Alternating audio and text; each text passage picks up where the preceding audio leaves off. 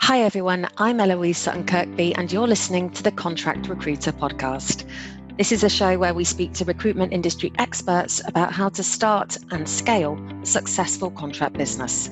We'll be taking you on a global tour, unwrapping contract recruitment country by country. And today we're starting with Japan, the land of the rising sun, or the land of the rising contractor, as one of today's guests calls it. We're joined today by two true experts in the field, Jason DeLuca and Bernie Shima. Jason's been living and working in the Japanese recruitment industry for 25 years. In addition to running his own successful contract recruitment firm, Smart Partners, Jason runs bilingual training programs for recruiters. He's a non-exec and he advises international recruitment firms on how to enter the Japanese market. As for Bernie, well, he spent 16 years as a recruitment business owner in both the UK and Japan. He co-founded recruitment firm James Harvard and helped to grow that business to 350 people in under 6 years. In 2007, Bernie sold his business to Hays and completed his earnout as managing director of Hays Japan. Post-sale, Bernie pivoted into the wonderful world of tech, and today he is CEO at Vincere, a CRM platform for recruiters. So welcome back to episode number 2 in the Contract Recruiter, and we're back in Japan, the land of the rising contractor and the second largest recruitment market in the world. So perhaps you listened to episode 1 and you run an international recruitment business elsewhere in the world. Maybe you're looking to expand internationally. Perhaps you're tempted by the 40% margins and the sheer size of the opportunity that Japan offers. After all, it does have 17% of the global staffing market share. Then this is the podcast for you. So today we're back with the experts, Jason and Bernie. Hey, welcome back, guys. Thank you. I wouldn't say experts, but and today we're going to be focusing on how to set up a recruitment business in Japan, particularly a contract business. So what's required of you logistically, legally, how long will it take, and of course, how much will it cost? And so Jason, you really are the expert in this domain. And I know you snigger when I say this, but it's true. So you've been helping Australia-based, UK-based recruitment firms land in Japan and scale up for 25 years now. And so over to you. What does it take? Yeah, I mean, it takes quite a lot, but I just think for the sake of this discussion and stuff, we've kind of narrowed it down to about 7 steps. Some of it's going to be just kind of boring, kind of housekeeping kind of stuff that pretty much in any market you're going to have to do. But we just want to make sure that it's organized and kind of a simple process just so that people can kind of get their heads around it. And then if Bernie wants to jump in with a question or a comment and stuff, of course, he's welcome. What's sort of first thing that I need to be thinking about as a recruitment entrepreneur, recruitment owner, landing in Japan, start this business? What do I need to do? Well, I mean, again, it's going to be the same as with any market, but you do need to have a remote team established, set up your company, and get your working visa. Now, depending on the background of the person who's going to be starting up the business, whether you want to do this remotely first, because it will take a few months to set this stuff up, you'll have to think about that. There are local companies here that can provide like a remote hand service where they set up your business. They'll put a director on your board to get all the licensing and stuff like that done just for the business itself. And then they can help you with the visa process as well. That'll kind of shave off a few months for the establishment so that you can land here and hit the ground running. So step number 1, establish a company and get a visa. Absolutely. Yeah. I mean, and like I said, I do highly recommend that people just outsource that, ask, a local expert to take care of all that stuff for you. There's really no reason for you to be doing that yourself. The second thing is, obviously, you need to have an office, and especially for this will come up as important a little bit later. But the first, you'll need to get a certain size office space that is specifically used for recruitment and contract recruitment services.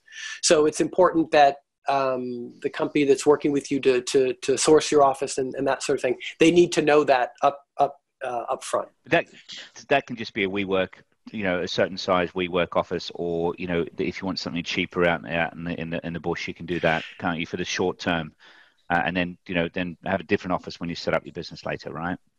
Well, at first, if it's just establishing just the business as a just as a paper business at first, yes, that's what you can do. However, when you do move on to apply for the recruitment license and that other stuff, you will then need to have a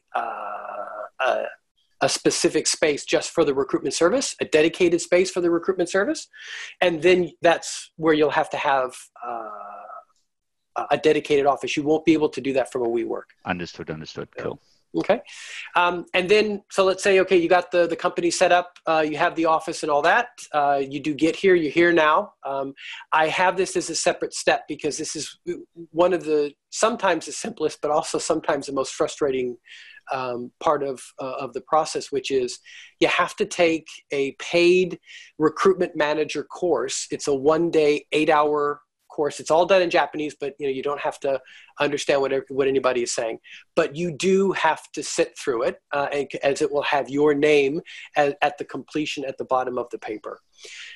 And you'll need this completed course before you can start the licensing process after. And so I've had several cases where I was brought in to help kind of in the middle of the process, and they didn't have that done yet. And then when we went online to reserve their spot, all the spots were booked up. It's a very busy course, and they had to wait a month. And so literally everything was just stalled until it's advisable to once almost like you've got your visa to almost book that course before you fly over to. Absolutely, just have it in. You can do it online. All it's going to require is your name and a work address or work email address and stuff like that. But absolutely get that in there. And then again, I say go the next step and just go ahead and bite the bullet and get the one for temp Hakken, the hourly based Hakken services as well. It's going to be a bit rough. That'll be another full day of doing that. But later on, if you decide to go down that pathway and get those licenses as well, you're going to need it. So just, it's going to. Is that what you did? Is that what you did, Bernie? Can you remember? Yeah, I did. I sat through 2 full-day courses, didn't understand a single word. I just advise people don't show up with a hangover. That's all. Sage advice. Make a note of that, listeners. There you go.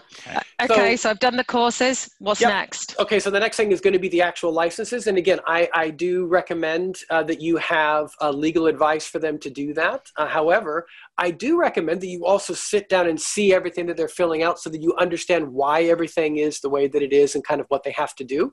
And again, if you've got the financing for it, and if you're considering doing temp staffing, the Hakken, maybe even later on, that you go ahead and apply for those licenses at the same time. You don't necessarily have to use it right away, but it's, it's early stages, and it does make sense to put that through, if you can, right? And if you don't have the budget, I think one thing that's important to note for businesses, if they want to apply, if they think I can hold off applying for the temp license, which is fine, and just do the perm first.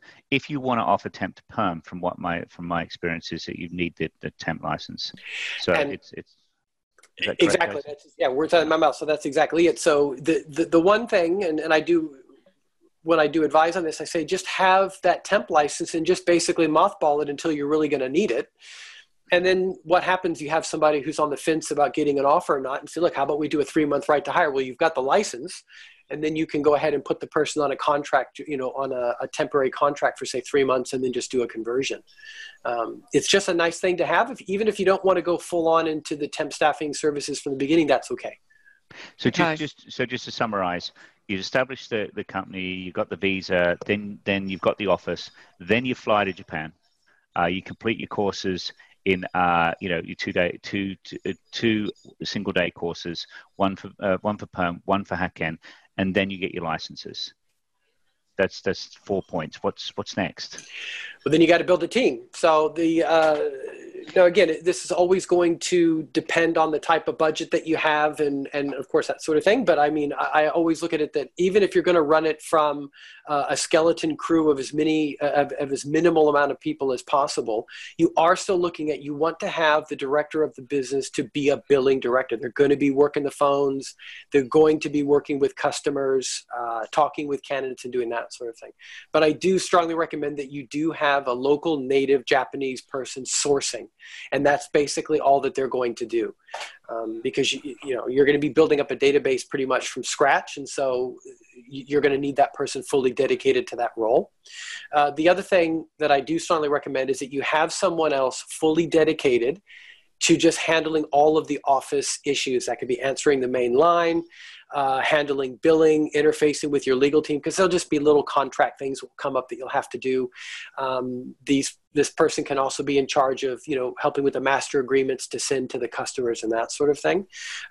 If budgeting and stuff is an issue, you don't necessarily have to have the person there full time. You could have somebody there just say 5 hours every day. Just depending on that. But I just do recommend that you have someone dedicated to that. And I've had situations where they actually had the local Japanese sourcer fulfill that role as well. It was just too much for them. And when they started getting busy, they just weren't able to do anything else. I'm guessing like a lot of people who'll be listening to this, they will be kind of directors or owners of recruitment firms elsewhere in the world, like Sydney or London, for example. What would you say to a listener who's thinking of sending across their top biller, maybe someone who's got a very strong track record in contract recruitment, in to build that Tokyo office? What would your advice be? Or have you seen it before? Like I said, I've seen situations where they had someone who was a fantastic biller back home and they were a little bit too aggressive, too much for this market, and they actually didn't do so well.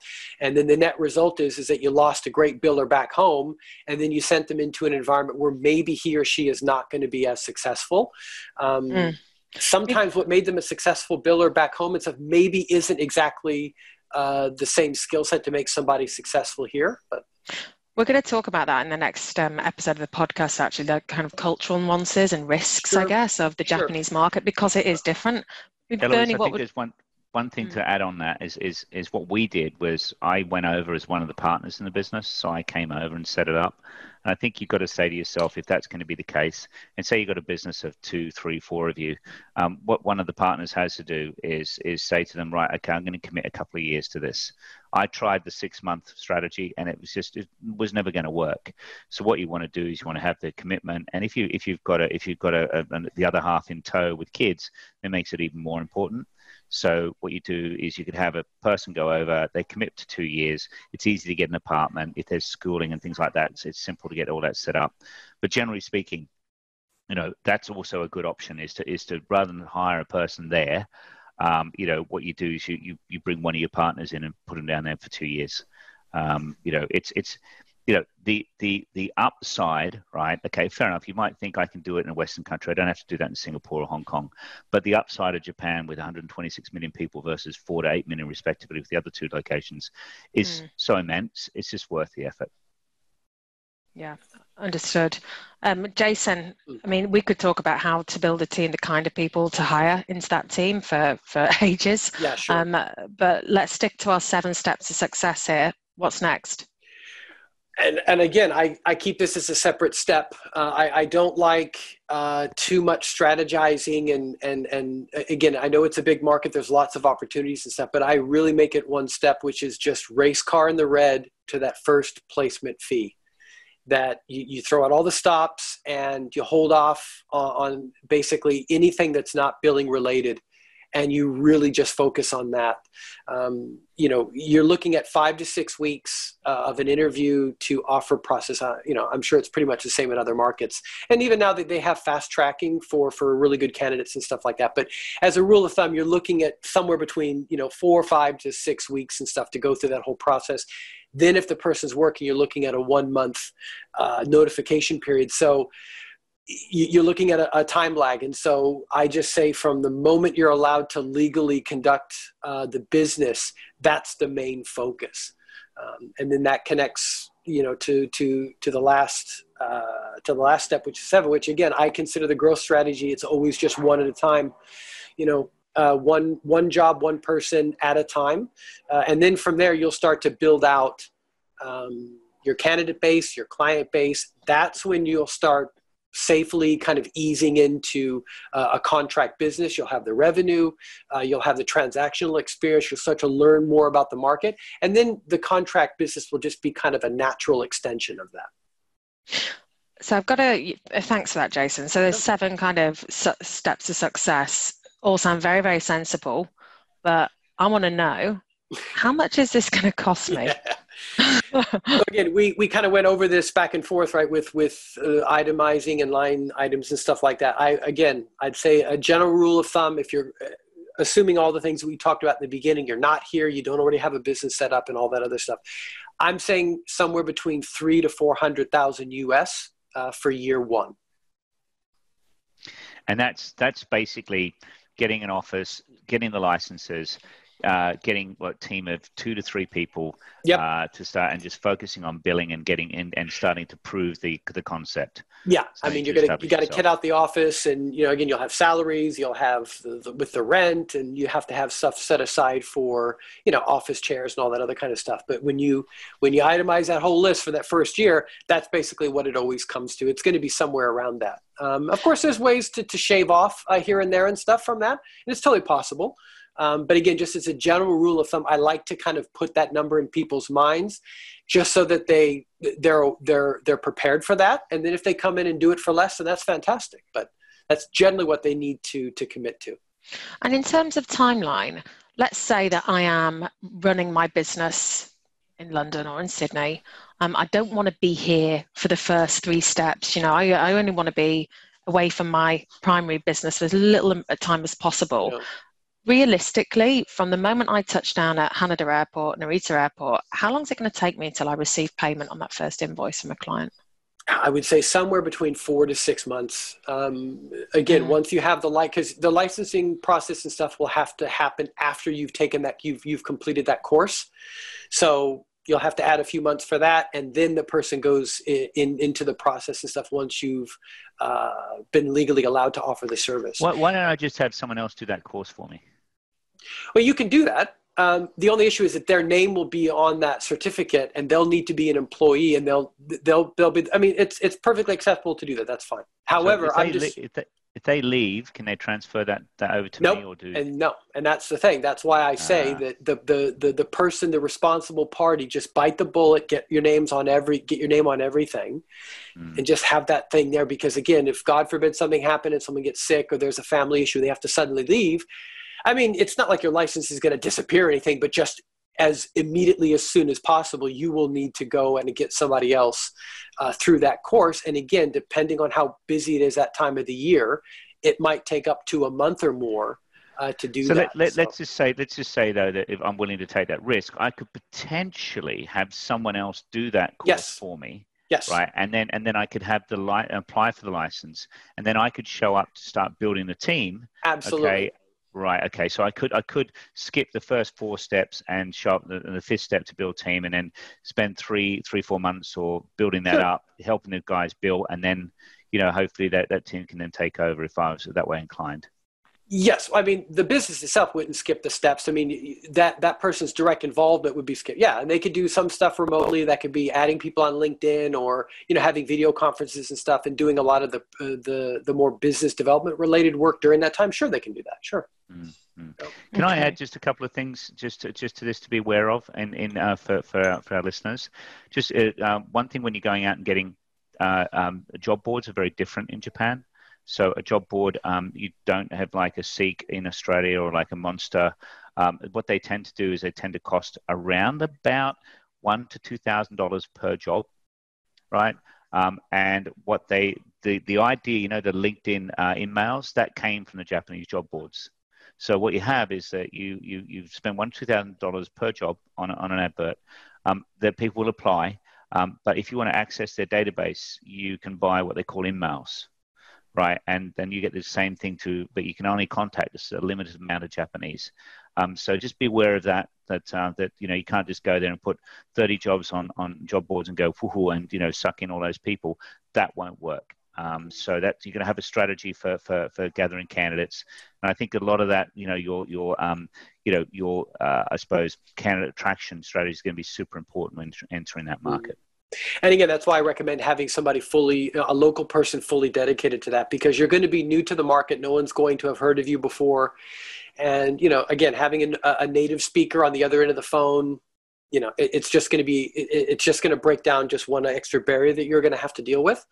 And so I strongly recommend doing that. And I think having someone like you, Jason, whether it's you or someone else that knows the market, I think also, things like, where do I locate my office?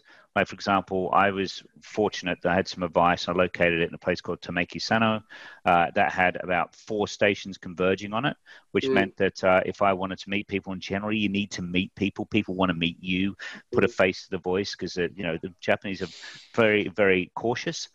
And they want to come to the office and meet you after work or meet you, lunchtime. It's great to be positioning yourself in, a place near stations, because everything's by taxis are expensive. So the best way of transportation in Tokyo, or especially Tokyo, is by trains, or anywhere really in Japan, right? Yeah, and also just depending on the type of clients. I mean, if you focus on a specific type of client, or you have a couple of large clients that might be concentrated around a certain station, then you might even think of setting up near that, just so that it would be easier to go visit them. The clients will see that on the business card, and that's kind of a nice thing. There's lots of different things. I mean, again, it just depends on your budget, and that sort just of one thing on the team. What would you say when people are looking for a particular person? Say they don't have the option to bring a partner over. They're really time poor. Just looking at a particular, if you're looking for someone to come in and run that business, what would you say? What would be the ideal person?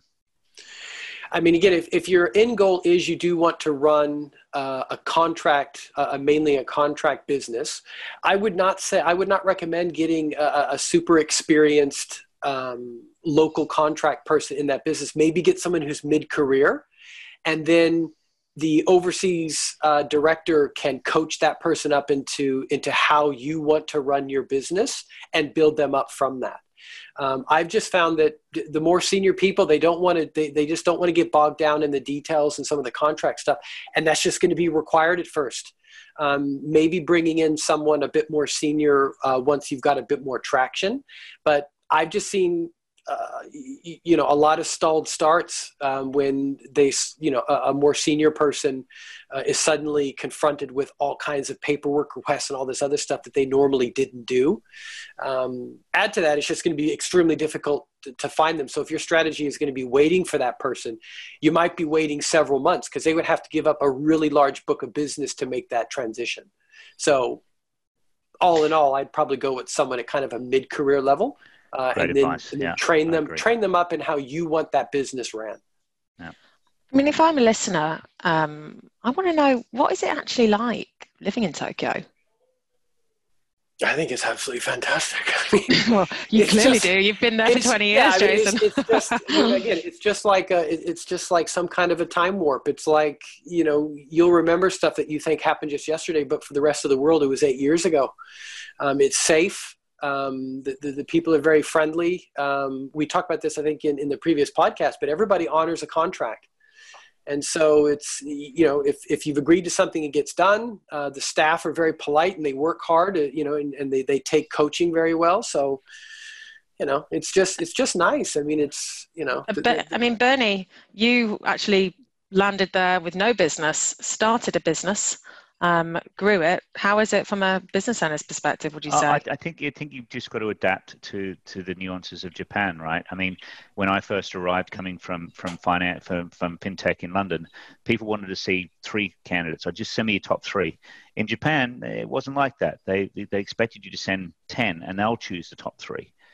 So when I sent over the top 3, they would only interview one of them, even though they were very good. And it was just me, trying to put the London type of recruiting into Tokyo, and I had to adapt to their way, right? So, and once you do that, and it takes a year to pull your finger out, if you know what I mean, and you do start, then you can start. You got to understand. Well, when you go there, ask lots of questions and find out what is the difference between recruiting here and in the rest of the world. Also, be careful, because recruiting's recruiting. Wonderful thing about this business is that it works pretty much the same everywhere in the world, and don't let anyone else tell you that. Beware of the person that says, well, in Japan, the nuances are slightly different, and learn those, but also don't think that it's completely different, because it's not. Absolutely. And again, that's why I say that, if you had a mid-career relatively, well-established biller maybe in your home market, absolutely consider sending that person out. I wouldn't recommend you send your absolute top star biller, but maybe someone who does well, and particularly somebody who wants the challenge and who seems open to some of the subtle nuances of working here. But again, that's one that, just as Bernie mentioned, that's one of the most surprising things that I'll tell clients, and they were saying, oh, we were expecting it to be totally different. They're human beings. They have families. They have concerns about things just like everyone else. It's just there's some things that are different, right? So if you're looking at a country that only has 2 to 3% unemployment, and a lot of the average people had lived at home until they were 30, and they've got 2 to 3 full years of salary stocked in the bank, they're not going to be as eager to change jobs, and they're not going to be so attracted to, oh, it's 3% more salary, would you like to move? It's like, no, I actually like the station I'm at because it's closer. There's all kinds of, you have to learn those subtleties once you get here, but absolutely send somebody from overseas. And this leads us perfectly on to what we're going to discuss in episode 3. So we're going to be discussing those nuances of cultural differences, things to be aware of, risks of entering the Japanese market. And we're really going to be looking at aftercare as well, which I know is something that's super important and that, Jason, you're particularly passionate about. So thank you so much, guys. Very welcome. Really Thanks. appreciate Pleasure. that. Thanks, Jason. That was great. Thanks. We'll be sharing those 7 steps on our blog, and you can connect with Jason via LinkedIn and Bernie too.